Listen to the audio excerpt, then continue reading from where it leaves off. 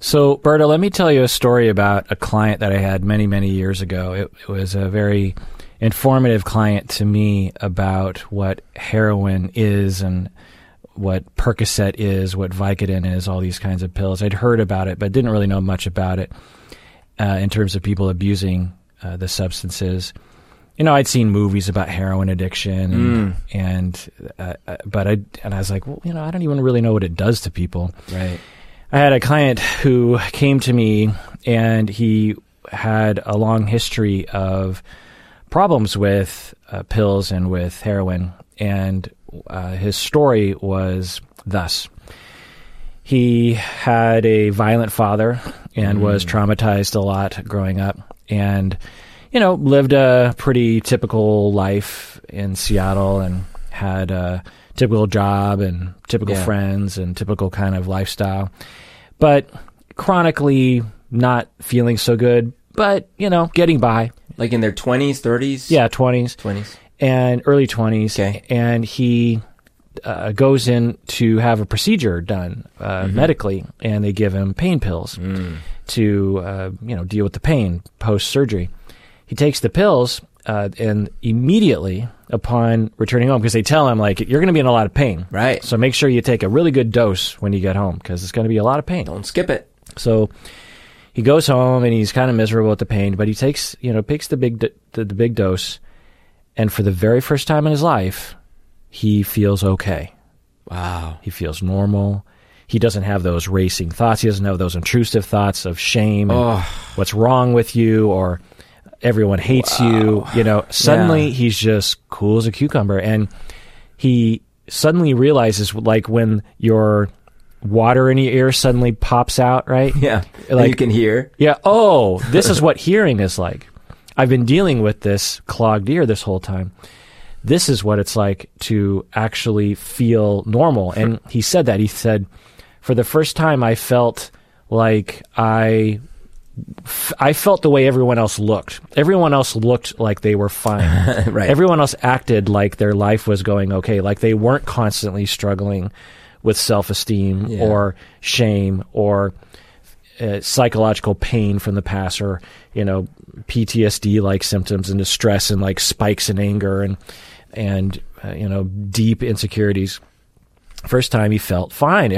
All those feelings were gone. And he immediately thought, I need to be on these pills all the time. There's just really no other alternative. And he might have, I don't remember, but he might have even been to therapy before, and that didn't help. He might have even been on other psychotropics like, SSRIs, and they didn't help. So then he starts to seek medication. So he slowly figures, pre-internet, so he's slowly kind of figuring out, well, if I report I'm in pain, then I get more pills. And this is in the time when, in the 90s, when they were just passing out these pills like candy, like we saw in the documentary, which we'll talk about in a second. Then he discovers that over time, he needs more of these pills to feel any kind of an effect. And maybe there's a time there where he can't get any pills, and he realizes how crappy he feels. I mean, just utter, so many symptoms from withdrawal that he experienced when he couldn't get his hands on him. So he starts to go further afield, starts to search for physicians and prescribers that are outside of Seattle, and is really anxious. And pretty much, even though he's working, his whole mental life is dominated by making sure that he stays on top. Yeah. Then he is somehow he finds out that heroin is a similar substance to the pills that he's taking, and is a lot easier to get. You can buy the pills illegally, but heroin is easy to find and cheaper. And so he's like, okay, takes heroin, doesn't want to shoot it at first, but eventually starts to shoot it because that's much quicker and more effective administration of the substance. And again, his tolerance is going up. He needs more and more, and he's spending more and more of his money. Now, half of his paycheck is going towards it. 75% of his paycheck is going towards it. And he's like, okay, I got to stop. He tries to stop. It doesn't work. He tries to go to drug treatment, and, NA, none of that works. It's so powerful. Not only the withdrawal symptoms, but also the feeling of his trauma symptoms from his childhood cropping up when he is without the substance. Yeah, it's a double whammy. Yeah, he might experience some sustained periods of sobriety and abstinence, but maybe he's like, okay, I'm just going to smoke a lot of weed, or I'm going to drink alcohol, but it doesn't really work the same way. And he finds himself needing more and more of the substance. Maybe he loses his job. I don't know. And then he turns to crime. He starts to try to get money. So at first it's petty things like shoplifting, bringing stuff in, because back then you could steal stuff from Nordstrom, walk back in and just, without a receipt, because Nordstrom had this really good customer service that they didn't ask any question. They just gave you cash. And basically I could see someone like mentally justifying that. Like, well, I'm returning the item. Yeah. And it's Nordstrom. It's a giant company. Yeah. And they can do without this little bit of money. Right. They seem to be doing okay. Yeah. The shareholders are doing okay. And then it starts to escalate from there to, car break-ins, and eventually to some severe crimes, which I won't go into to, avoid identifying this person. But some pretty severe crimes to get a lot of money in order to sustain this habit for him. All the while, he hates himself. Of course. At no point in this process is he like, yay, right? This is the life. This is like a rapper video or a gangster movie in which there's, sex, drugs, and rock and roll. There's none of that. It's shame. It's, trying to survive minute by minute, running from the law, terrified. This isn't like his family, is in business with the mob, so he grew up in it and grew up around it, and his uncles and cousins are in it. No, he just did this because he needs the money for the drug. Right. And all the time, just, people start asking questions. He goes into denial. He has a very, he kind of pushes himself into the background and doesn't really think about it because he can't. Because as soon as he starts thinking about it, then he starts to question it, and he can't because he doesn't see any way out physically or psychologically. And eventually he gets caught. His crime spree went on for a while, and he pretty much knew he was going to get caught. He turned himself in, actually. And he is convicted, goes into prison, goes through withdrawal symptoms, which is really rough for him. Yeah, I think he gets some medical help with that. And as he's going into prison, he's actually happy because this is a forced sobriety. Yeah. And he's thinking, how many years I got to spend in here? 5 years, 10 years. And after that time, I'll get out and I'll be sober, and then I'll get my life back on track the way it was before. Yeah. And someone in the documentary said something like that. Like, I'm going to jail, and either I'll get clean or I'll die, and I'm okay with either. Right. Well, either is better than what's happening. So this is just one story of opioid abuse, and there are many, and we'll get into them because I have a surprising... I know more people who have died from heroin or opioids than have died from COVID. Yeah, that's crazy. Like, do you know anyone who's died from COVID personally? Personally, I don't know. I know a lot of people have caught it, and several have been very sick, but I don't know if any of them have died. Yeah, I don't know anyone who's died personally. And I don't even know that many who have gotten it. Everyone in my circle has been extremely... I do know a lot that's got it. A lot in Colombia, and a lot, like a lot of people initially caught it in the area that were coworkers or family members of coworkers. Yeah. I think I only know like one person out of dozens of people that I know. Yeah. And maybe other people got it. They didn't know they got it. But anyway.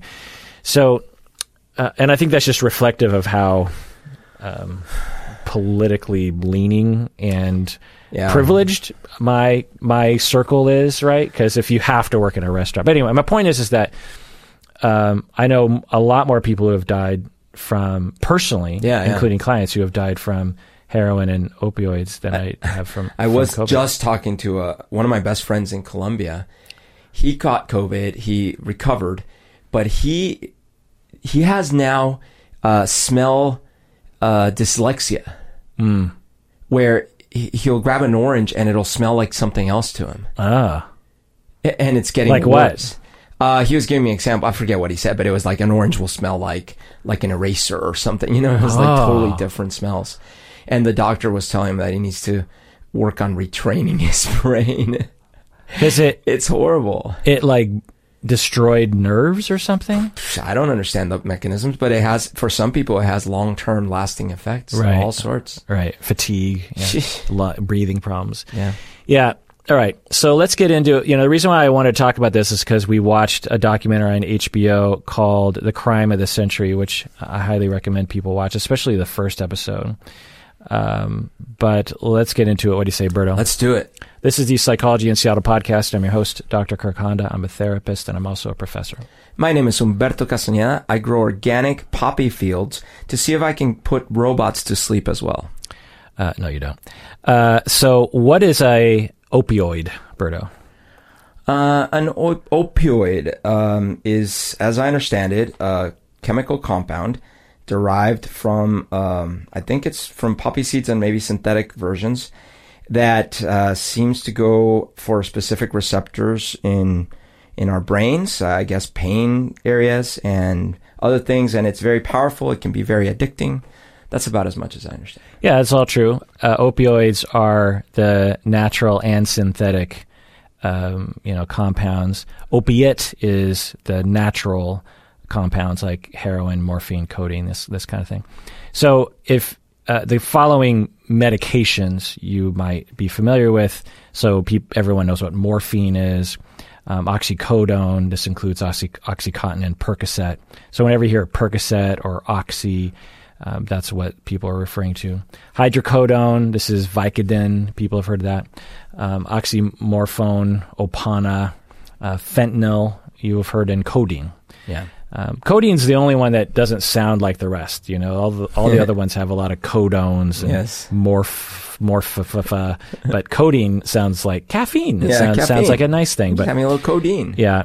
So it is effective in treating acute pain, and it's been used for other things as well, but mainly for treating acute pain. Meaning that, like, I remember I don't know which one of these I was prescribed, but I had my wisdom teeth pulled when I was 19 years old, and they just gave me a prescription for this. Right. And I remember taking them and feeling very mellow. I just remember thinking like, whoa. Right. I remember almost having like tunnel vision, mellow, like really mellow. Weird. Like probably not good mellow. Yeah. Have you ever taken one of these before? So for my operation that I had recently for my thyroidectomy. Yeah. Now, I don't know what they gave me while they were putting me under, doing the operation. Maybe I was on an opiate. I don't know. But after the operation, they prescribed me oxycodone, whatever it's called, and Tylenol. And they said, look, start with the Tylenol, but you're probably going to want to take this one. You know, pain's going to be really bad. Now, I hate taking things. I mean, I don't. I like to not take things as much as I can. Even Tylenol, I just don't like taking it. And so I set myself to not take it if I could. And I didn't. And luckily I was okay with the Tylenol. I was able to actually titrate down the... Why don't you want to take it? I'm afraid, honestly. First of all, even Tylenol has side effects, and let alone these things. I'm afraid to take something like that and then get addicted or whatever. I don't know. You'd rather have the pain. I'd rather have the pain. Now, granted, if pain was making my daily life impossible, then that's, and you end up having to make these very difficult decisions. Yeah. Yeah, the documentary made an interesting point that Americans, we consider pain to be bad. Yeah. Something to be rid of, something to rid ourselves of, like germs, similar to that, okay, we have too many germs, antibacterial everything, and then now we have all these kids who are allergic to everything. Or wolves are bad, kill them all, and then the ecology falls apart. And with pain, it's complicated. Now, I want to say from the beginning that pain is awful. Chronic pain is a billion times more awful. Oh, absolutely. Look, I've had only glimpses into this. One time I pulled a neck muscle. This was 2 or 3 years ago or something like that. Maybe it was, I don't know. But at some point I pulled a neck muscle. And that doesn't sound so bad. No, this thing was so bad. I had a constant headache. I couldn't focus on anything. Like, it was just, and this only lasted like 2 or 3 days. Yeah. And for those 2 or 3 days, it was miserable. Yeah, you can't sleep. No. So I was like, oh my gosh, if someone is dealing with this on a constant basis. Right.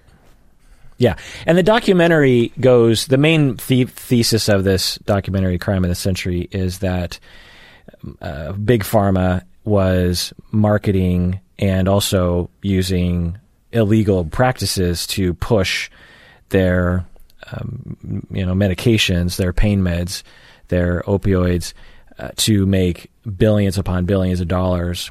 And it resulted in them knowing that prescribers and patients were abusing the substances, but they didn't care because they were making all this money, and the government was essentially complicit in this whole thing.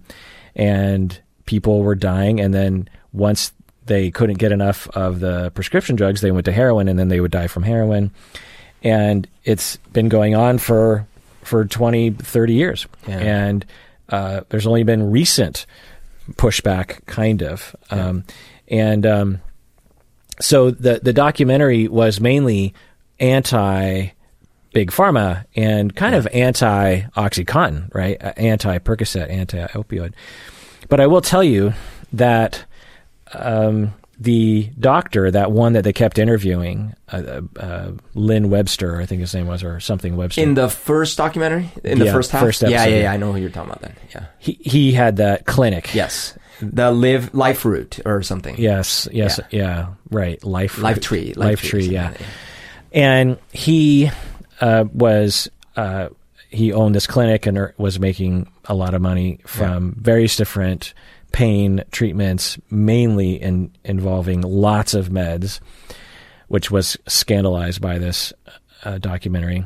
But he made actually a good point. He said that, and I'm glad they left it in, he said, look, when someone comes to you and they're suffering from chronic pain and they don't want to live anymore, their life is completely over, essentially, and we have the ability to possibly take away that pain with medication, then we have to. This isn't his exact words, but no, but we have to weigh the pros and the cons. We understand that these medications can become addictive. We understand that these medications can cause someone to die. Yep. That happens sometimes, but suicide or complete, on a scale from 0 to 10.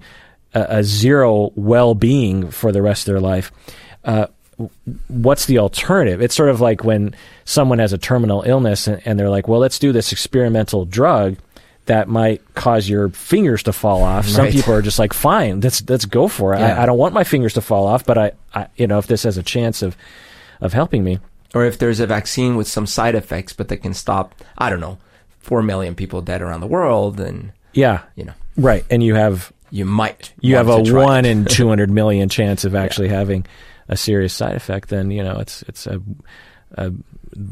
dice are definitely worth rolling. I mean, you literally have to dice. You'd really have to roll like 5,000 dice and get all sixes, essentially. Anyway, that's not true, but something along those lines. So he made that point, and it's true.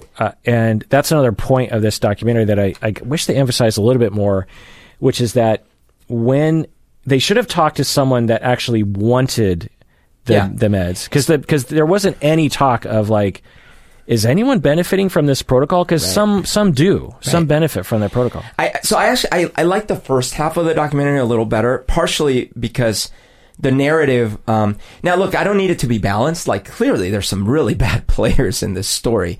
It's just there is that aspect, and I felt that doctor, and maybe he's a really good actor, but he seemed a lot less cynical about all of this than some of the other players. Yeah. Because he was like, hey, look, this is my vision. I really do believe this. Right. Now, maybe he's lying to himself. I don't know. It's true that once you get money rolling in, you can tell yourself a lot of things. Right. But at the same time, look, I've been on a learning curve for the last year and a half or so that I hadn't had before in my life about how complicated medicine can get for when you're sick, and how few answers sometimes there are, and how blurry lines are. And sometimes there's no clear answers. Like, should I, when I was trying to decide whether I should get my thyroid removed, it was a really hard decision, and there wasn't a clear, obvious answer. Yeah. And you read online of pros, cons. Oh, I had a horrible, I had a good experience.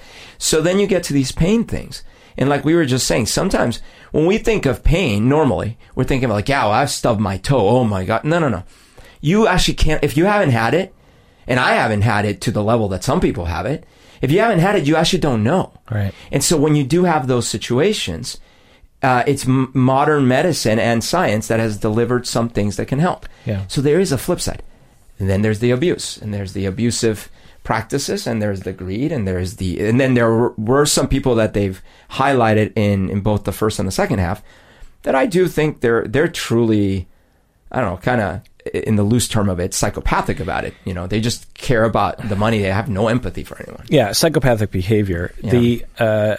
The documentary is interesting because it lays out a lot of the corruption and the greed and the criminality and the very little accountability that has been, enforced, and how we're still in it, essentially.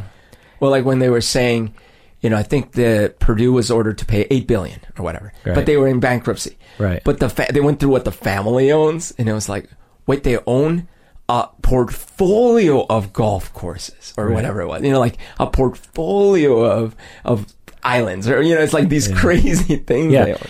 And the documentary lays it out really well in that all those people, all their wealth is siphoned off from millions of low to middle income individuals who were in a rash manner prescribed medications because their insurance company wouldn't pay for more involved treatments. Like when you have pain.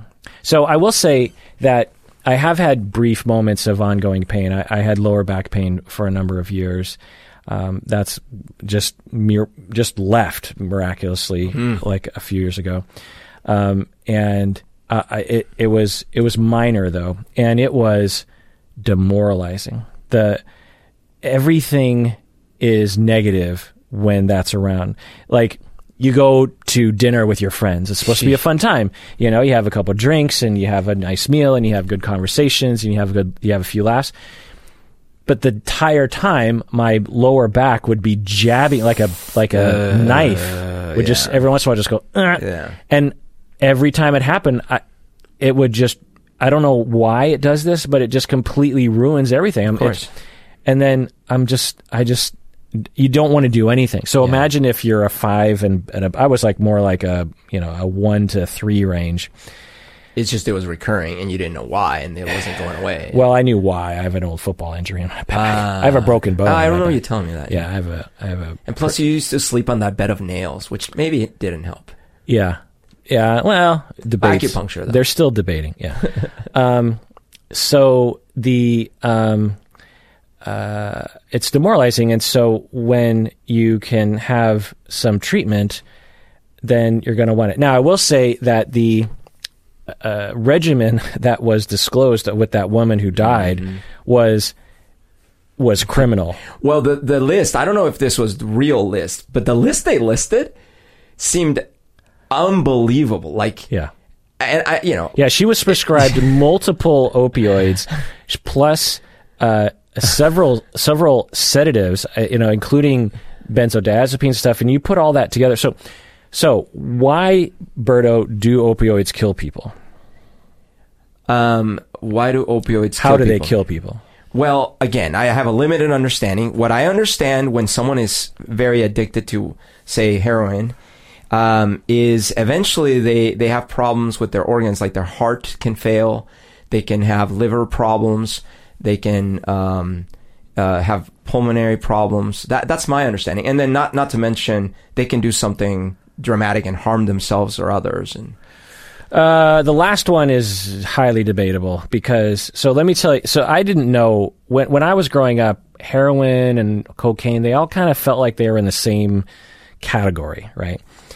Heroin makes you extremely tired and mellow. It right. makes you very chill and relaxed. It's just the picture I have in my head is that video footage of the two parents in the car passed out with the little baby in the back. Right. That doesn't seem safe to me. Right. But in all fairness, they probably just pulled over and passed out. You know what I mean? But the reason why I refute the kind of general statement of like you do bad things is like there's this association with, because of all the say no to drugs in the 80s, to me anyway, I just associated any hard drug with basically becoming psychotic, which is right. more associated with like extreme reactions to like psychedelics or something. Fair enough. I'm thinking, so I saw a fentanyl documentary a bit ago, not related to this one. And I guess I'm thinking about more the fact that cops are always responding to incidents related to these abuses and to fentanyl abuses, fentanyl, oxycodone, all these things, right? And it's either what kind of crimes though? At least in the documentary, it's all sorts of stuff. People were sometimes there was crimes being committed as a result of their addiction. Sometimes it was not because. But the point that I'm making I'm is not saying they're psychotic. I'm just saying that but it even when leads them to harm themselves or others as a result of their addiction. No, that's actually, I mean, unless you can give me a specific incident. When you're desperate for money for the substance, then you will commit criminal acts. But that's part of the equation. But that's not the intoxication. I'm talking about the intoxication. Okay, but you asked how they die, and I said, they can die because they're addicted to the thing, and they have to get the money, and they commit crimes. Right? Okay, all right. Well, So people die because of respiration depression. So it slows your breathing down to the point where you just stop breathing or not breathing enough, and then you die. That's the main way people die from opioids. Pain meds like this in the opioid class have the general effect it has on the brain suppresses a lot of brain nervous system activity, which reduces pain receptor or pain processes to pain signals, but it reduces all signals. So you become really mellow, and it suppresses the signaling to the heart to pump. It suppresses the signaling to the lungs and diaphragm to keep you breathing. And so people will pass out and they'll stop breathing. There's also, you can die from low blood pressure as well. There are other ways you could die from it, but that's mainly the way that you die. And I think that's important to know for people, because it can, I think heroin and oxy, it can be talked about in a certain way in pop culture that makes it seem like it's super fun or something, like it's a party drug. It's not a very good party drug. It's a drug that it numbs you out, and then if you take too much, which is usually what people are trying to avoid, you're not trying to pass out, but people will take too much, and then that's when they die. So the documentary I saw definitely did not make it seem like a party. It was every response because they were showing the cops going on all these things. It was a horror scene like out of the movie Seven every time. It was basically, like you're saying, sometimes it was just people completely unresponsive, but a lot of times it was these very chaotic situations because how desperate they are for, trying to get the drug and all these things.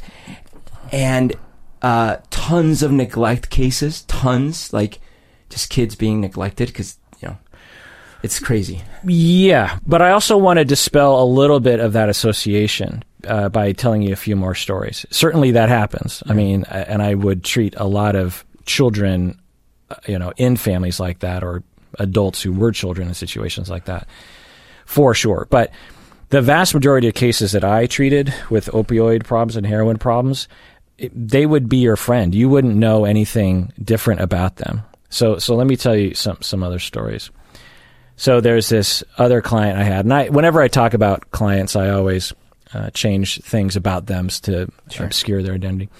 But this guy, young guy in his 20s, worked for a tech business in Seattle, not one of the big ones, but one of the ancillary tech businesses. And nice young guy, real clean cut, real preppy, white kid, upper middle class, family, parents still together, siblings love him, has a girlfriend or fiance, that lovely person. And I met all of them because I would bring them in to family therapy to support his efforts to try to remain sober.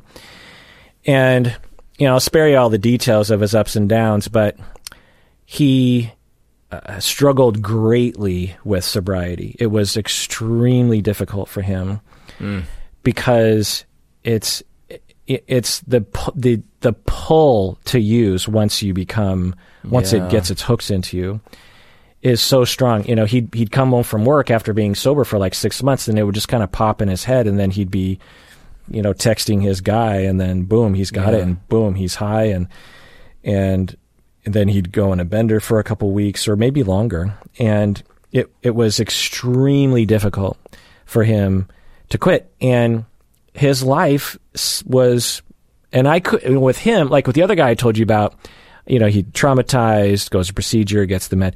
This guy, we had investigated it, a lot to try to get at the root, so to speak, of his addiction, and there wasn't really anything there. I mean, there were some minor family issues that everyone kind of goes through, but he just,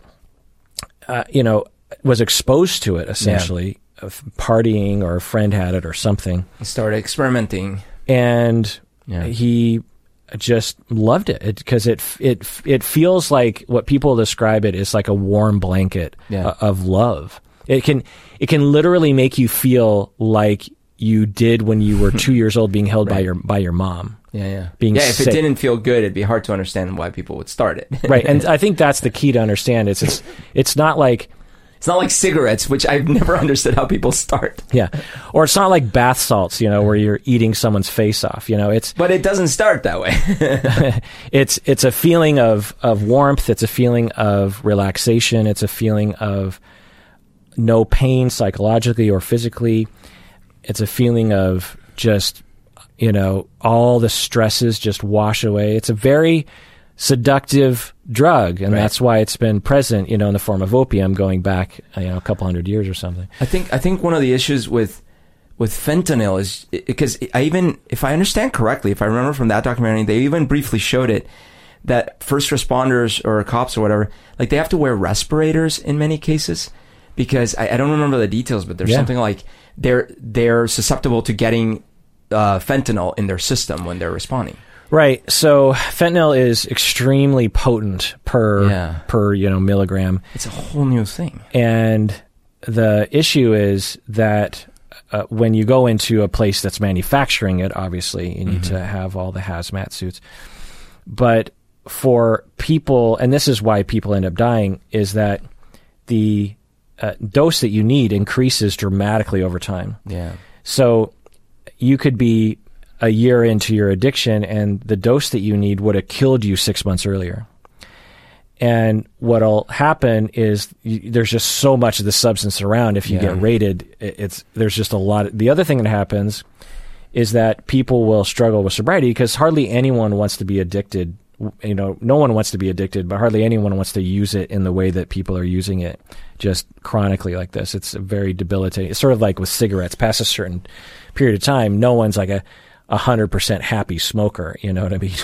It's an addiction, and people will quit. And what'll happen is when they relapse, they will go back to a similar dosage in the past, but their tolerance is so much lower that they'll kill themselves. A lot of people will die upon relapsing. Oof. All right. Well, let's take a break, Berto. When we get back, let's do a little bit of facts about this and also celebrities who have died from this. What do you say, Berto? Let's do it. Hey, deserving listeners, as y'all know, I am constantly recommending that people go to therapy. We all need therapy from time to time. Well, one of the options available that is definitely worth checking out is BetterHelp. If you're looking for a therapist, I would give it a try by going to betterhelp.com/Kirk. Make sure you use the promo code Kirk because you get 10% off your first month, and it really helps us out. As you watch these videos, I know many of you have been motivated to find your own therapist, which is great because you deserve it. And I know also that it can be hard to find a good fit, find the right one for you. Well, one of the options available in terms of your shopping is to go to betterhelp.com/Kirk. I've been told you can start communicating with your therapist in under 24 hours. You can message your counselor at any time. Plus, you can schedule weekly video or phone sessions. I've also been told that it's often less expensive than in-person therapy, and you should know that this service is available to clients worldwide. So go to betterhelp.com/Kirk to get 10% off your first month today.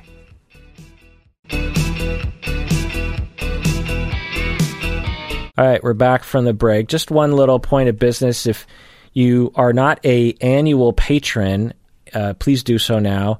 Even if you're a patron, you can switch over to annual. We're trying to get everyone to do that because it's a discount to you on Patreon, and it also helps us with our planning of the future. All right, since 2000, so the past 20 years, how many have died from heroin in the United States? Last 20 years, how many people have died from heroin? I'm going to go with 20,000. 500,000. Oh, my God. 500,000 people, yeah.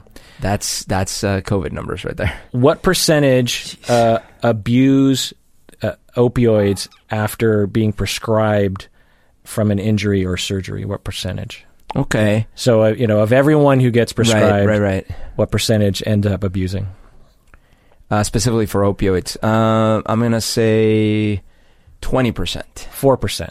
Oh, good. But still, that's a lot. Yeah, that's 1 in 25. I was afraid you were going to, But do you know how many people, especially in the last prescribed 30 years after an injury or surgery were prescribed? I mean, this is a lot of people. Yeah.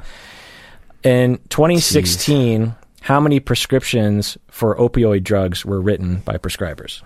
In which year? 2016. 16. How many prescriptions? So it's similar to today. Yeah, similar to today. Yeah. Okay, I'm going to go with... you have like almost 400 million people. Yeah. I'm going to go with 10 million. 289 million. Come on. Stop it. Yeah.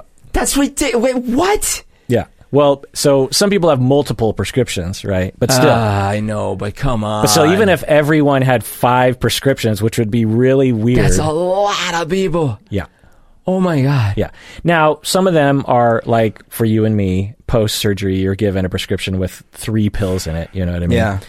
But a lot of people, it's not the case. There's a particular problem in the U.S. because of the way our system works and how wealthy we are, I suppose. I will say that overprescription is crazy. Like even with stuff that's not opioids. For example, again, as a result of my recent health problems, at one point, someone prescribed me like potassium citrate tablets. Okay. I never ended up using the one box because it ended up not being necessary. But they kept refilling the prescription at Walgreens, and I would keep getting all these calls. I ended up with like 10 of these boxes at home. Never used or needed one. Because like the left hand doesn't sometimes talk to the right hand, and they don't stop the prescription. Yeah.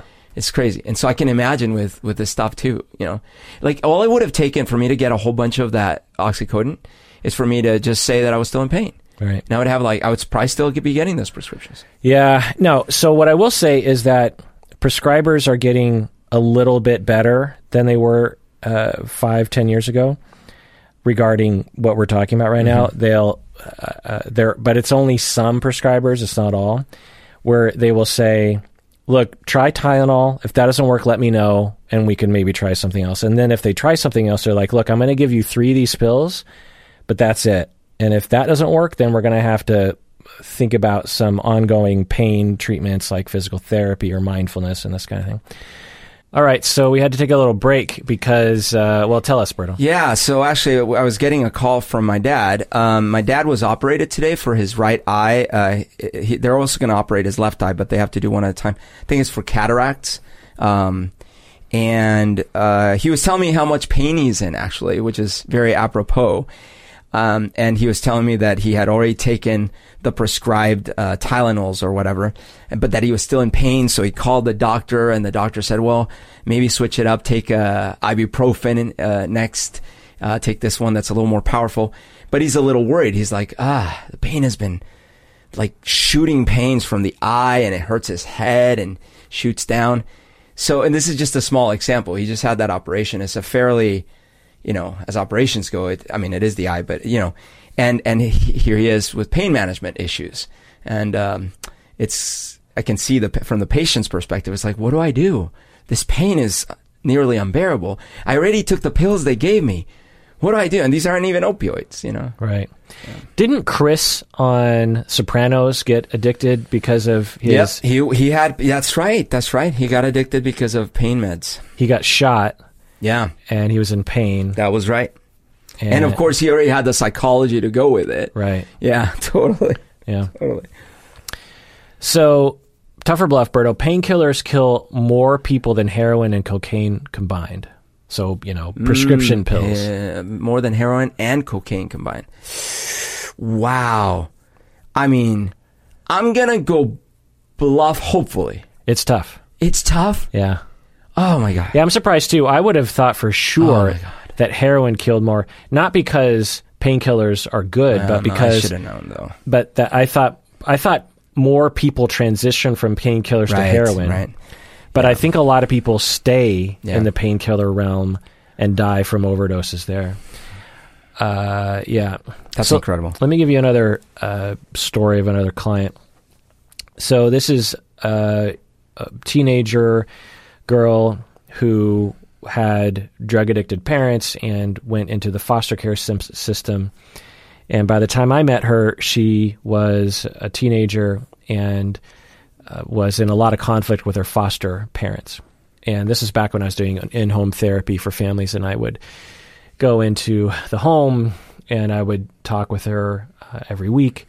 And she was an interesting client, very resistant to me, but interesting. But as a lot of teenagers were, but would play along for the most part, but it was a struggle. And the foster mom would give me updates when I'd come in the house. She's doing this. Now she's with this older guy, and he's a heroin addict. And I don't like her being with him. And for her, she had massive attachment injuries. Obviously, a lot of anger, a lot of disillusionment with society and the system, and her foster parents and her peers.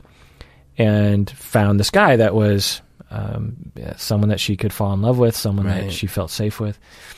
And I treated her for a while, and she was very, very set on moving out as soon as she could. She hated authority. She didn't want to go to school. She didn't want to do anything. She just thought, I just want to live with my boyfriend and everything will be fine.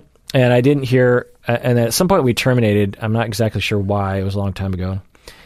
And then we got a call from the foster mom years later, and she's like, "Do you remember so-and-so?" And I actually didn't, because I'm not really good with names. I'm really good with faces. I'll see someone across in a mall, and I'll be like, I was in second grade with that kid. Oh, wow. With that guy. I'm really good at recognizing faces, but names I'm just awful at. But anyway, and she's like, well, anyway, she died from heroin overdose.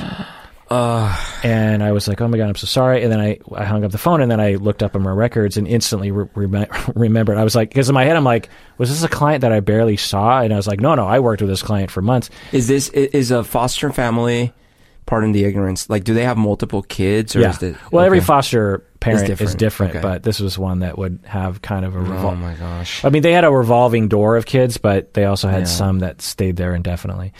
But I called her back and said, of course I remember, I'm so sorry, I'm terrible with names. And it was, I don't know the circumstances, but I can imagine the circumstances, that she had a lot of relational PTSD and when she was introduced to heroin or painkillers from her boyfriend, it made her feel okay, and she probably struggled with addiction and then used too much one time on accident and died. Actually, there's another story that I can actually say the name because I won't say the name but I'm pretty sure we've said his name. Anyway, there was an early fan of this podcast who in the UK who interesting he was like one of the first super fans, one of the first before patrons, before famous patron Lyndon. Sure. There was this guy, and he had his own radio show. And interviewed me on his radio show in the UK. And anyway, I mean, I think it was like a web-based radio show. But anyway, good guy, great guy, fun guy, and his friend or partner, associate, someone reached out to me years ago and said that he had overdosed on heroin. No. Yeah. Overdosed and died. Oh, no. Yeah. Wow. On accident, Yeah. So what famous people have overdosed on opioids? And this is one of the, famous people are famous, but when a lot of famous people die or have something, then it's kind of an indication of we have a problem, right? Like, for example, Bert, let's just compare it to the COVID thing. What famous people have died from COVID that you know of? I don't remember. I know that there were a couple names of older. Yeah, I could look it up. I actually have a list, but what's his face that ran for president? But the fact that there were people that were famous that have a lot of money usually, and that died from COVID, because I actually would say that's even more telling, because that sample size is pretty representative. With the drugs, I don't know how much it is or isn't, because you would also think that celebrities are more exposed to parties and extremes and money for drugs and things. Well, I think that, and I think that the pressures of being in the limelight cause people to need to do things. For you and me, Berta, we have a 0.001% of a exposure to that sort of fame content. You think like someone like Prince who died from it. You're a content provider in a sense. You have to put out output. You've got to put stuff out there. You got to perform. You got to record. You got to do press junkets, and you got to be on. And you have to have energy. You have to have good sleep. You have to be able to bring the magic every single time. And if you've been doing it since you were a kid, yeah. And if you have a very energetic dance routine on stage where you're jumping up and down in high heel shoes, and you're probably going to have some back pain or some leg pain or something. Didn't Michael Jackson get addicted to something after his hair incident? Right. So, or Elvis Presley, who needed to sleep at night, but also needed to perform during the day, and back then they were just handing these things out like candy. Man. But anyway, so famous people, I mentioned Prince. He died of a fentanyl overdose when he was 57. Fentanyl, huh? Yeah. Wow. And didn't that actress? She was in a movie with Ashton Kutcher.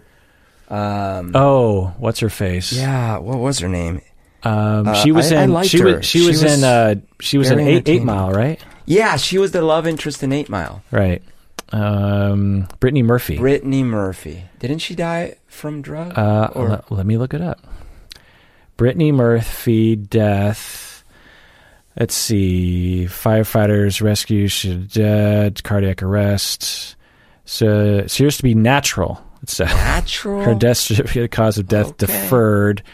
Primary was pneumonia, anemia, and multiple drug intoxication. Hydrocodone. Okay. Yeah. Yeah, that's what I thought. Who else? Let's see. Famous drugs. Didn't David Carradine die? I don't know. In a very awkward... No, I think he died from asphyxiation. But I thought he was also high on stuff. Don't quote me on that. Well, once I name these names, you're going to be like, oh yeah, of course. So we got Heath Ledger. That was drugs? Yeah. For some reason, I had in my mind that it was a suicide. No, it was accidental. Well, I think it was debated, but I think it was... Most people are saying it was accidental. It was oxycodone, hydrocodone. This is Oxycontin. Oh, jeez. And diazepam, which is a benzodiazepine, which is another thing that can actually cause alcohol, benzodiazepines, and opioids can slow your breathing, especially when you use them together, and you can die. So be very careful when you're drinking alcohol and taking a benzo. I had another client that died just while we're on the alcohol thing, because alcohol kills a lot of people too. Yeah. She was in college and didn't drink that much, and she was with her friends. She goes to bed in the other room, and everyone's still kind of in the living room, and when they went to wake her up in the morning, she just died. And she didn't even drink that much, and she wasn't like a partier, she just... But it just stopped her breathing? Yeah, alcohol can do that. Anyway. Tom Petty. Tom Petty? Yeah. I knew he died. Wow. Yeah, accidental overdose on fentanyl and oxycodone. What? He was treating pain from a fractured hip. Oh, my gosh. Now, Kurt Cobain, he didn't die from heroin, he died from suicide or from murder, depending on what you believe. But he definitely... He was addicted to opioids. He was definitely suffering from heroin addiction. River Phoenix. What? Yeah. Yeah. I guess I just blocked all these out of my memory. Overdose. But why would they die? Overdose of heroin, Jim Morrison. Yeah, I knew that one. That's true. Philip Seymour Hoffman. Another one that I thought was suicide. No, in all likelihood not. Yeah. He had one of those classic situations where he, if I remember right, used after a stretch of sobriety. I see. And went on a bender and took what he would have taken earlier, and it killed him. Don't say Robin Williams. No, he was suicide, right? Yeah. Okay. John Belushi. Okay, I knew that. And a number of others, but these are 8 of the most famous people in our society. Yeah. All died from opioids. Yeah. And that's just... And a lot of familiar names in those lists. That's just the famous people. Of opioids. We have a problem. Yeah. We have a problem. And there's all these songs, rap songs that, venerate. There's a song by Future called Oxy. If you've ever heard it, it is. Yeah. From the lyrics, I can't tell if he is making fun or he's aware of the problems, because at one point he says comatose, Well, there is a song, and I forgot the name of the dude, but there is a song about other kinds of pills. Man, this story is going nowhere fast, but I have heard mumble rap songs that are very in the middle, where you listen to the lyrics and you're like, wait, it sounds like they don't like it, but they're also kind of glamorizing it. Right. Yeah, Purple Drank, that kind of thing. Yeah. Eminem talked about Oxy a lot, I seem to remember. So, now why? Well, because a lot of these fellas and artists suffered from a lot of trauma growing up and neglect, and use these substances as a way to numb that pain. Yeah.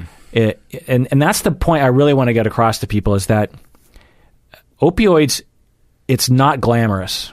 And Berto, painted a good picture. But even if we don't go into the kind of horror crack houses in which some of these people die, the clients that I worked with, let me tell you about another client.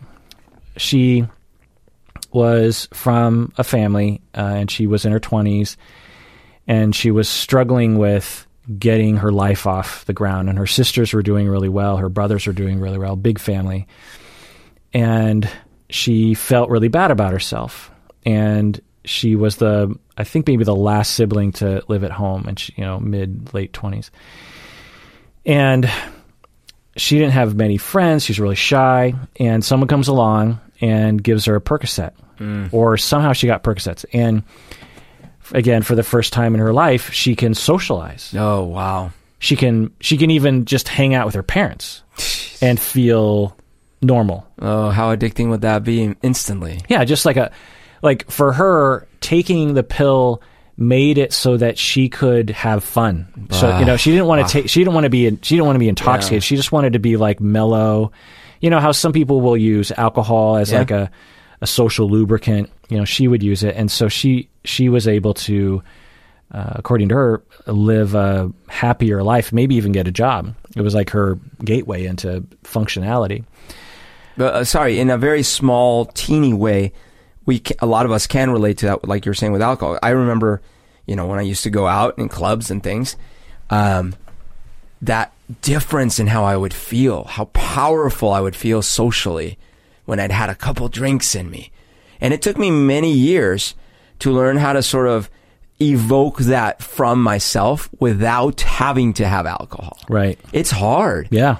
And that's nothing compared to the feelings these people get, but it's real. It's like you're at the party or at the club and you're like, ho hum, I don't really want to talk to anyone. Oh, I should go talk to them. No, I can't. Then you have 2 drinks. You're like, whoa, I'm social. I can talk. Right. And then you have success with talking. Right. And it's like, wow, I should do that more often. There's 2 things I'll say. One is that both alcohol and heroin will reduce certain likelihoods of, and I'm not a brain scientist, so this is going to sound all non-jargony, but brain processes that are related to fear. And when you don't feel the fear, then you're less inhibited. Yeah. The other thing I'll say is that we have a lot of associations with alcohol. So there's a chance that if you went to a club and someone gave you non-alcoholic drink that tasted like drinking, after 2 so-called drinks, I might still feel that. Right. Because the other effect that happens is whenever you go to a party at the beginning, even if everyone's hammered, everyone's shy because you're trying to feel out the situation. Yeah. And over time, you start to, be able to feel comfortable. And they've done, studies on that. They'll give people they'll say this is alcohol, and then they'll act all uninhibited when there's no alcohol in it. Not to say that alcohol also doesn't help, but anyway, so she took the Percocet. Percocet was her thing. She really... Is that also an opioid, or is that pain? Okay. Yeah, it's... is it? It's oxycodone. Oh. Okay. It's the same as... It's the Percocet and OxyContin. It's just another brand. Brand names of oxycodone, yeah. And she was found out somehow, I think by her family or something.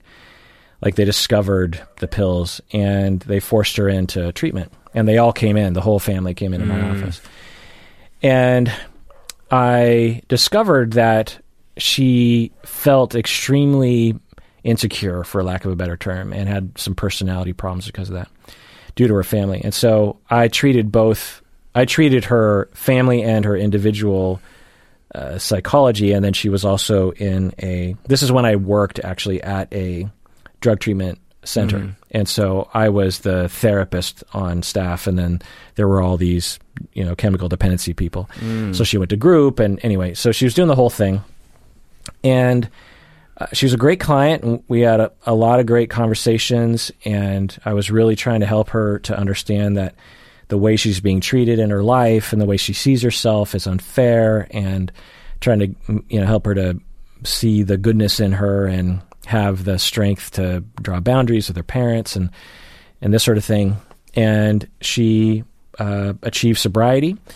And for months, I was treating her. And every time I'd ask her, how you doing with your sobriety? She said, I'm doing good. And the chemical dependency people would say, yeah, she's doing good.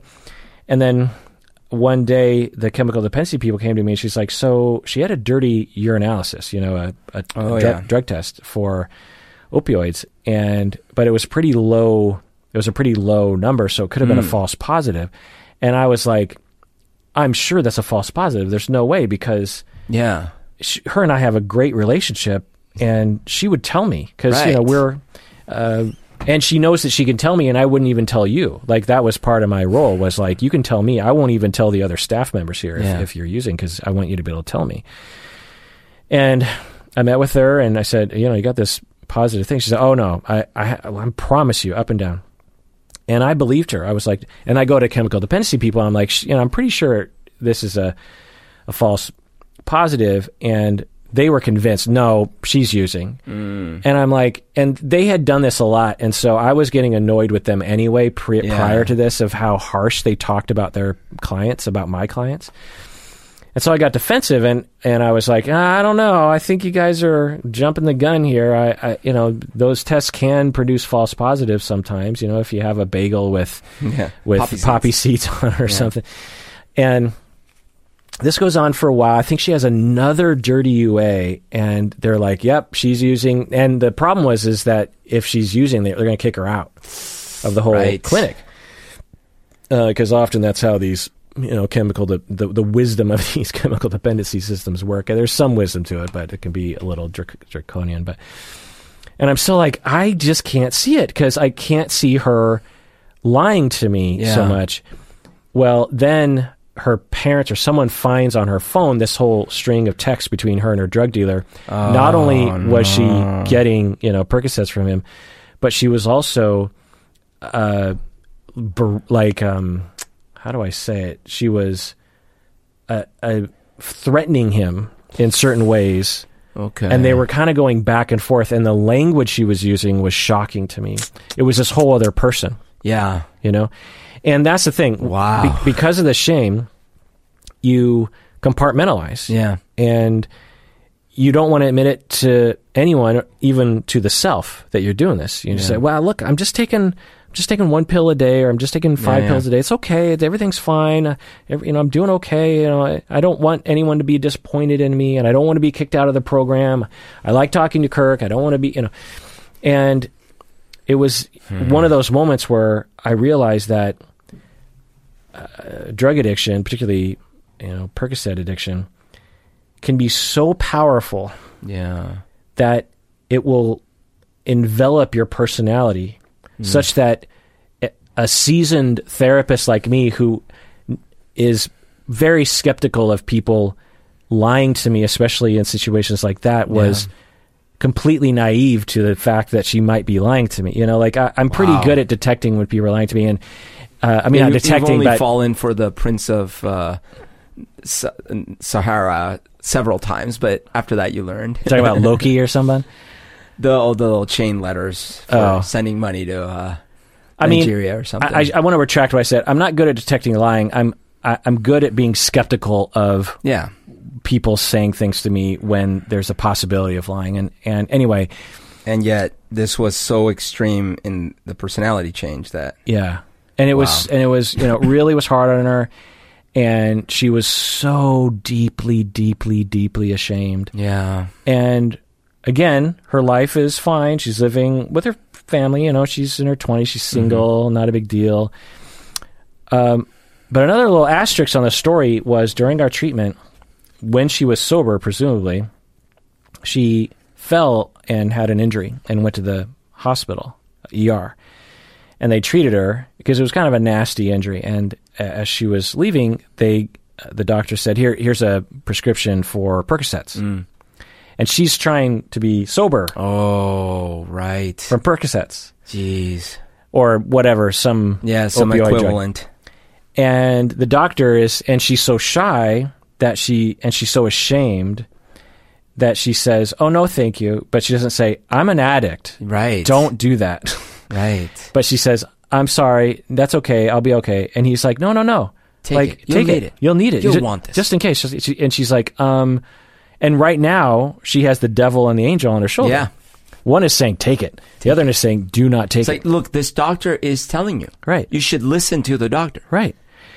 And you don't have to take it. Just take it. Yeah. You can just fill it. You don't have to take it. Oh, man. And the doctor kept pushing. And I can't remember the outcome, but I can't remember if she took it and then didn't fill it or finally said no. But situations like that. And let me do another asterisk on it. I wish she could have said, listen, sometimes your patients are addicted to these things. Yeah. And I am that. Yeah. Because that doctor doesn't even consider that might be a problem. Right. Right. So another asterisk to this is early in my career, as a psychotherapist, I have taken classes and been supervised by people that understand medications. And so I don't prescribe, obviously, but I do know enough under some circumstances with some medications how to speak directly with patients about their medications. Mm-hmm. Benzodiazepines I know a lot about, and there was a time when I thought I knew a lot about pain meds. This is early in my career. And one of my family members was having some pain, and she was having tremendous pain from shingles. Ooh. By the way, everyone out there, get your shingles vaccine. Oh. I'm getting mine next week. Is that a refresher thing you have to do? No, it's something you get when you're 50. Oh, okay. Because that's when your likelihood of having... Jeez. Have you had chickenpox? I did. Yeah. So shingles is like a recurring... adult version of it? Well, it's the virus... Because, you never get rid of the virus. You and I still have chickenpox. We still have that virus, Okay. from what I understand, and shingles is like an outbreak, Yeepers. essentially. And it can be really bad, right? It can be completely debilitating, as it was for my family. By the member. way, can we, next time, just saying, as we have committees to name diseases, can we give a scary, damaging disease a better name than shingles? Yeah. Because when you hear shingles, that just doesn't sound bad. Yeah. It sounds like, oh, I've got the shingles, like it's a little, like a funny little thing. What would you think it should be called? I don't know, death plasma. I've got the death plasma. Or bone extrusions. I've got bone extrusions. What does it do? It's got nothing to do with bones or extrusions, but it's bad. Yeah. I got Darth Vader disease. Yeah. So face melt. I've got the face melt. That sounds like a patty melt. Then I'm like, yum, face melt. Or a guitar riff. By the way, I texted you the other day because I rewatched Raiders of the Lost Ark and was loving it, and then when the face melt scene happened, it's been a while since I've seen that scene in the context of the movie. It is a cheesy ass scene. Well, yes, but at the time, yeah. Oh, it was mind-blowing and scary and traumatizing. Yeah. But I mean, I was younger than you when I saw it, so yeah. But that movie is, it's a classic, but so good. But those, because one of the heads explodes. I mean, yeah, the scene is like a scene from a B movie in the 80s. Yeah, the wax melting from the face. Yeah. True. Like anyway. So, but the nice thing about that movie is that as far as special effects go, most of the rest of it was very practical stuff. Like it's a car chase. It's a room full of snakes. It's yeah, it's amazing. Yeah. But so I was telling my family member, because she was telling me she's on the pain, and I'm like, well, they're giving you pain meds, and she's like, well, I don't want to take them. I'm like, well, how do you want to take them? She's like, well, I'm afraid of becoming addicted. I'm afraid of becoming addicted.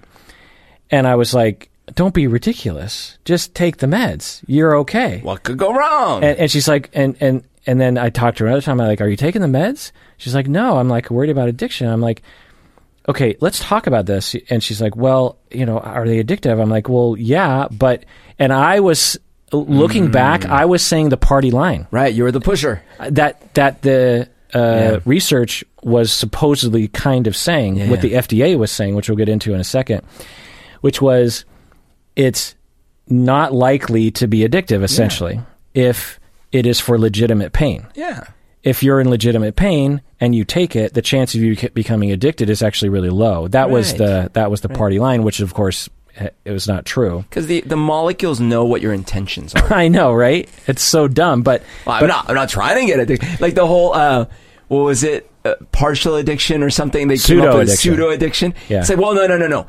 I know that they are robbing convenience stores and robbing from their parents, and I know that they're like coming in and running and trying to get the drugs by all means possible. They're not actually addicted. I know it seems that way. They're just pseudo addicted. Right. Yeah. Because they want the drugs. I know that's what addicts want. Yeah, I know, but they want them because they're in pain. Right. Yeah, because the whole pseudo addiction lie was, just to reiterate what we were saying, is someone comes in for pain, they get prescribed the opioid, they need more and more because they're tolerant over time, and as they're coming in asking for more and more, they look like addicts who are drug seeking, right? But they're not actually addicted. They're pseudo addicts, meaning that they're not addicted. They just look like an addict because they're actually trying to alleviate their pain. That was the logic, yes. Yeah, it was ridiculous. There's a South Park episode about undercover cop It's an outrageous episode, but I love it. And the whole premise of the joke is, how deep can you go undercover, or what things can you do undercover before you're kind of no longer an undercover cop? So it's a similar thing. Like, how much of an addict can you be before you're really an addict? You know, it's like... Yeah, and thank God she kept pushing back on me, because like that 4% number, she could have been one of those 4%. Yeah. Okay, so very briefly, I want to kind of rattle off what the documentary lays out. That we really had a perfect storm over the past 30 years that resulted in 500,000 people dying. 500,000. Yeah, that's crazy. Maybe more. And a lot of people's lives ruined, going to prison, all the accoutrement that come from addiction and a life of addiction. So it was a perfect storm of a lot of different factors. One, you have a lot of people in pain. Yeah. There's a lot of pain in the world, and then our culture of anti-pain, and that pain is bad. Then two is the pills. We have a culture of pills. Yeah. Where when you have a problem, there's a pill. Yeah. And also patients wanting pills, which is another thing they didn't really talk about in the documentary. Was it doesn't take much, when you have patient and physician both interested in pill as savior, then you have a lot. So it's not just the physicians or just the big pharma. There's a lot of patients going, please give me pills. I want relief. I didn't understand this at first when I saw and then read American Psycho, and then it was also in Fight Club, because they would describe this ridiculous set of drugs that each of them were on. Like, especially in American Psycho, you'd be like, well, I took this, that, and then this one is taking this, that, and the other thing. And I kind of wrote it off as like, wow, that's exaggeration for the purpose of the book or the movie. But then after having seen some of these things, and especially this documentary, I kind of get the sense that was no exaggeration, and that's what happens, that people enter that world of, oh, I can alleviate a lot of my woes via these medicines. And if you say the right thing to your doctor, all of a sudden they can prescribe you a lot of these things. Yeah. And then you kind of, in a sense, get addicted to getting more of these things. Right. And like, well, I take this one for this, I take this one for anxiety, I take this one for that. Right. The classic is, I take this pill to give me energy, and I take this pill to put me to sleep. Yeah, right. And if you took neither pill, you'd be okay. Not always. But anyway. The third element that contributed to the perfect storm is capitalism without regulation. Yeah. So you have so much money to be made. I mean, the numbers they were throwing around are just incredible. Yeah. Yeah. I mean, when you're handing out almost 4 million prescriptions a year, and those prescriptions involve hundreds of dollars of meds, we're talking about a lot of money. Wait, I mean, didn't you say in 2016 there were 290 million? Like 390 million? Yeah, something like that. Yeah. Like crazy. Yeah. And then you have advertisers getting better, and you have parties for prescribers and, sales reps and all this stuff, because there's just so much money. Those videos, I know, those marketing videos. So I thought of you because in your travels of your pseudo opioid job. Yeah. Well, I mean, like, okay, the hype stage shows. Look, full disclosure. So there was, let's call him a wizard. Let's say he lived in this like Emerald City, Seattle, and there was this level of frustration because normal poppy fields can put humans to sleep, but not robots, And so we would have these conferences hyping up the new types of poppy fields that could get after Tin Men or robots and things. And it was like that. It was these kinds of crazy over-the-top videos. But putting that aside, cool it can be. You've been to these kinds of hype shows. Absolutely. How ridiculous are they? They're ridiculous. Yeah. And you make these little videos that are these very self-contained inside jokes within the community of your But as an employee... It's awkward. It's embarrassing. It's embarrassing? Yeah. Why do they do it then? Well, and this is even a subculture within the subculture, because these are the sales teams. Sales usually, and at least they used to be a lot more in... anyways, in a sales organization, you get commissions, right? So for the listeners, if you haven't watched the documentary, they intersperse these hype videos where...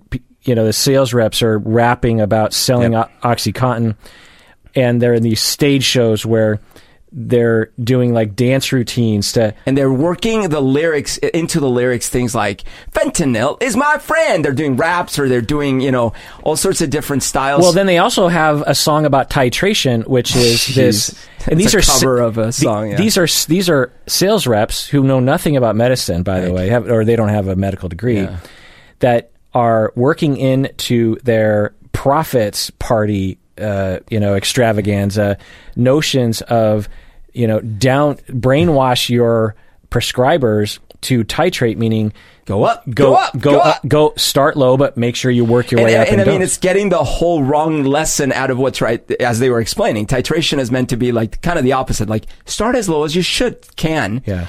And maybe if you need to, go up. This was like, well, let's go up. Let's keep going up. And of course, when you become tolerant, you will go up. You will go up. Right. I'm down with titration. Yeah, that one guy was saying he was taking 50 pills of the highest, like 120 milligrams or something like that. I mean, he said it took him like 15 minutes just to take all those pills, Anyway, but yeah, so these hype was just embarrassing to watch. So bad. And so I remember those. In the 90s, there were a lot of those. And like I said, you're within your little niche community of whatever business you're in, industry. And then the sales organization is its own sub-niche because they get paid commission. And so they have these very big rallies. Like I remember this a lot because not only would you have like a lot of the events for the core company are usually more about what's the product, what's the latest thing. But on the sales organization, it's to really get everyone pumped up about going out in the field and getting those sales. Yeah, it's like religion. Yeah. Like these videos like Scientology, like getting people hyped up. That's right. Yeah, interesting. Yeah, there was a part of the documentary where the one guy was talking about who are the most trustworthy people we can think of, and they were listing like nurses, doctors, and stuff. I was surprised they didn't make the point because on the bottom they said, politicians, but salespeople generally are also distrusted. That's why to them it's genius if they can get the doctors to do the selling for them. Right, exactly. Yeah.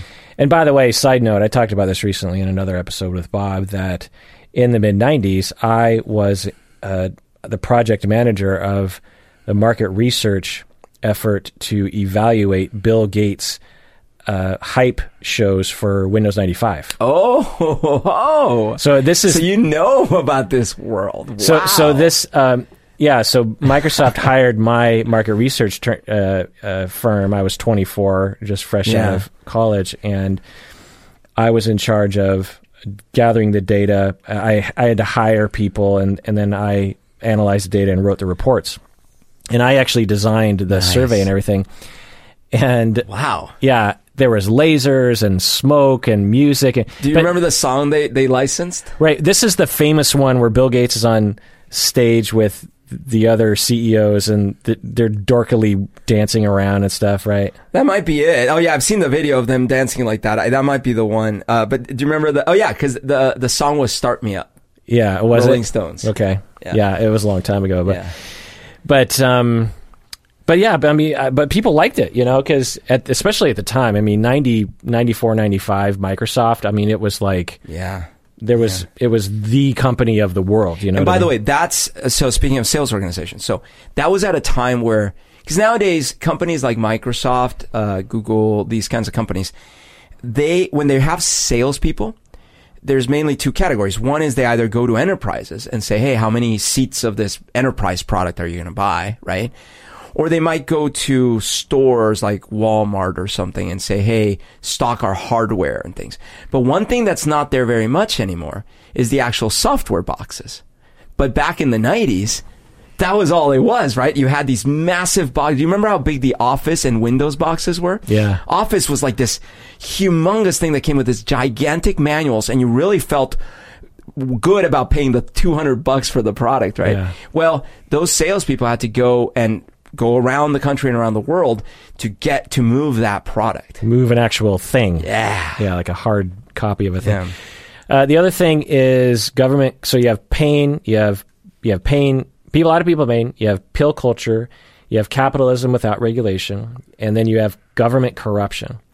lobbyists and kickbacks. Oh, that bill they were talking about, where it was one of these classic 1984 names for a bill. Yeah. Like the Family Protection Act, where we're removing kids and parents from each other. You know? Yeah. It's just... Right. The bill was essentially making it so that the government couldn't stop Big Pharma from harming human beings. Yeah. Or they but would it was have... called something like the right for patients to choose or something. Yeah. You know. And the number 5 thing is brainwashing. So you will brainwash the public about the pain med. You minimize the fact that it's addictive. You tell prescribers, and this is the genius of it, and they kind of went into this in the first episode, is that you tell the prescribers, and as a big pharma company, you believe this. It's what gets through the night. Is we're on a mission of altruism. These people are in pain. Yep. And you're not going to prescribe meds because you have some kind of hang up about it. You're gonna deny a patient relief from their pain because you have some kind of reservation that's not even based on science. What's wrong with you? Right. Then you have a culture of evil drug addict culture, essentially like, well, these are good people. These are patients. They're not going to become addicted because they're not strung out on the streets. They're not some inner city kid that, is prone to addiction. These are suburban white people. They're not going to have a problem with this sort of thing. Instead of recognizing that anyone, if you give, opioids to anybody for a long enough time, they're going to become addicted. Yeah. Now, how easy they can get off of it, dependent on a lot of things, but anyone can have a problem with drugs and alcohol, not just like the bad people, but that, we still have that point of view. By the way, I've another thing I've realized over the last 9 months, in general, my dad was a doctor. He's a psychiatrist, but he was an MD, and my stepdad as well. So I kind of grew up really with this ideal notion of, man, doctors. I mean, first of all, you go through so much schooling, and they're generally really intelligent, and they've really got this air of authority to them. And so I generally, would always just like trust the doctor. You just gotta like, whatever they say, you gotta do it. Now, I'm not meaning to say that, doctors don't have good intentions and things. It's just that in the last 9 months, I've realized, oh, okay, well, first of all, there's doctors and there's doctors. But even in addition to that, a doctor is working, right? They're working, they're seeing patients. They have knowledge that they learned in school, and then they have to refresh that knowledge. They'll read this paper, they'll do this. But how diligent they are about that it also varies widely. And how much. So when someone is in pain or has a disease and is smart and has the time and resources to look up information, a lot of times you can look up the actual recent papers being published, recent studies being published, and it becomes a little bit of a conflict where you go and you ask your doctor, hey, so I read about a study. And you're not even saying I read on Reddit, you're saying I read a study with, control, blah, blah, blah, blah, blah, and it said this. What are your thoughts on that? And a lot of times the doctors won't know what the hell you're talking about. Right. And the good doctors say, oh, I'll send me the link. I'll let you know. The not so good doctors will say like, oh, that's why I hate the internet. This is the advent of Wikipedia is the worst thing that could happen for, Or they'll go along with it without checking. Yeah, exactly. Or worse, right? Like, yeah, sure, maybe we shouldn't do it because you just told me about something you may or may not have read that may or may not be valid. Right. Yeah. Which I sort of get. In my field of psychology, it's similar that there are so many reasons why people come into therapy, and it's impossible for any one therapist to be an expert on all those things. Yeah. But we're expected to be an expert in all those things. Right. And I think that there should be, unfortunately for clinicians, because it might be a little bit more boring, is a more highly specialized clinicians, you specialize in trauma and all of your education and you specialize in pain management. You specialize in antidepressant meds, and I think with that, you would become expert. Anyway, other things that contributed to the problem in the past 30 years are bad physicians, corrupt prescribers, sloppy prescribers, addicted prescribers, uneducated prescribers. Then you have... And the regulators, like that one guy who then got hired, is like, well, we didn't hire him right away. It was like, I don't know, a year or two.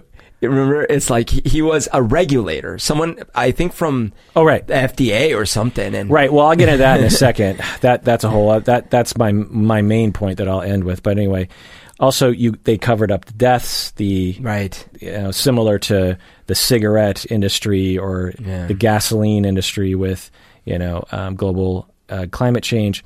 There's this capitalistic incentive to have a lot of press and quote-unquote science to back up the fact that, pseudo-addiction is real and that only so many people are dying.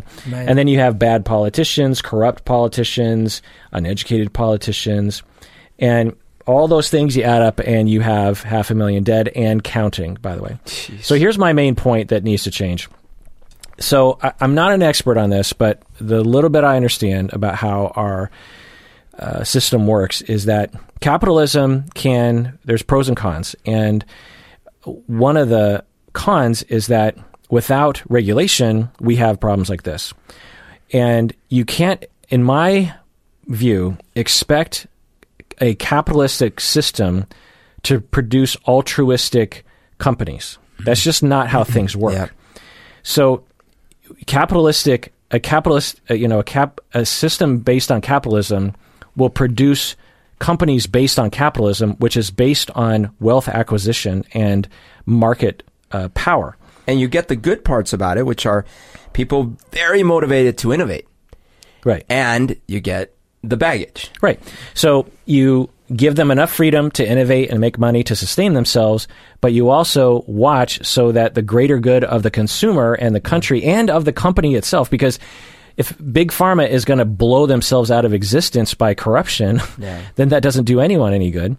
So, or in the gasoline industry, if we're going to destroy our planet, there's not going to be anyone left to buy gasoline. Right. So, let's all, think about this.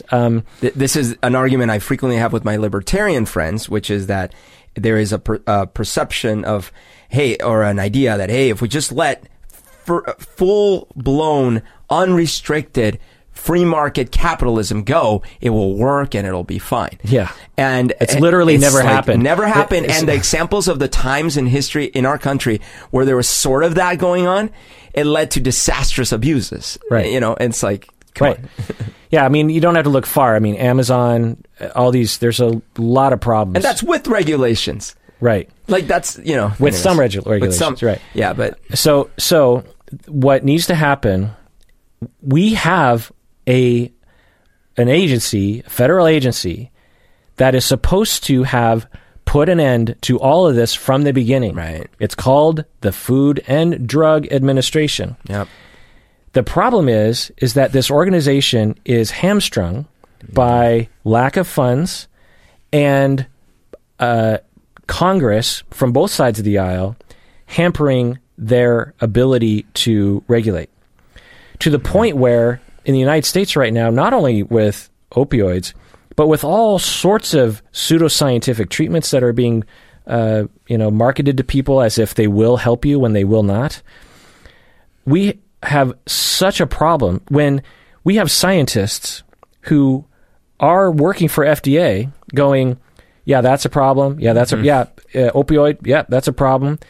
But we can't do anything about it because Congress won't let us, and we're not funded enough to be. We would have to have so many agents in the field doing sting operations, blah blah blah, or working with local, law enforcement agencies. And there's no oversight on the oversight. So then you have the small, I'm hoping / expecting percentage of FDA people that then are corrupt on top of that, right? And then join the private sector, right? They're not being paid enough, and then you have this FDA officer who ends up being hired by the Sackler family, who then tells, and no.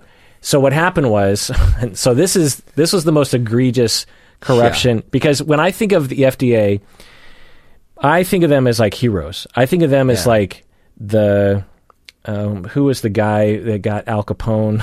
What was that guy's name? Oh, man. From the Untouchables. Yeah, I know. Anyway, that guy. The Attorney General, dude. Yeah. Actually, not the Attorney General, right? The guy in charge of going after him. Gosh darn it. Untouchable. Kevin Costner. Yeah, Untouchables. He plays... Elliot. Yeah. Elliot Ness? Elliot Ness. Elliot Ness. Nice. I didn't have to look it up. You said it. I consider these guys to be heroes. You know, they're out there trying to protect us. They're those feds that you want in your corner, but they're so restricted and unable to do anything that they essentially are doing nothing. Yeah. Or very, very little. And we have Congress that are paid for by Big Pharma to not do anything for FDA. Yep. And then you have these do-gooders in the FDA are just like, please let us do something. And then Congress says no. And then the Big Pharma pays them money.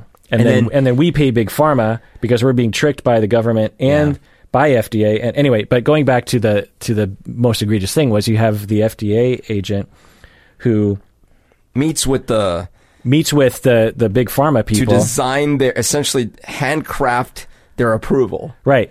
So it's pretty clear that what happened was Big Pharma went to this FDA guy and they said, if you write an approval for us, it's a government stamp on the safety of our drug.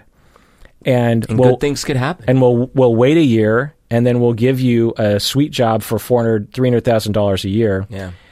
Which is what happened. Yep. But they waited a year, Kurt. Yeah. So they essentially paid off this government employee to write on the label that it was safe when it wasn't safe, and then that started the whole thing. Yep. And he goes from that's part of the discrepancy, right? Because an FDA job pays what, $80,000 maybe, right? You know? And so this documentary really vilifies the capitalists, which I find to be fine, but you've got to pile on 10 times more, 100 times more of your vilification of the government. The government is for the people. Yep. And we forget that because they're not often for the people. Yep. They are our elected officials. They're supposed to be watching out for us. They are supposed to be not biased towards corporations. They're supposed to be biased towards the people. They're supposed to say, we have a problem here. Maybe we should bolster the FDA, give them some power, the DEA or someone power. And we should not push for bills that limit that their power ability. Because we're getting, everyone around us are getting paid by Big Pharma and we're putting our kids through college. Yeah. And that's the definition of corruption right there. And 500,000 and counting dead because of that. Yeah. It's the crime of the century. Well, that does it for that episode of Psychology in Seattle. Everyone out there, please take care of yourself because you deserve it.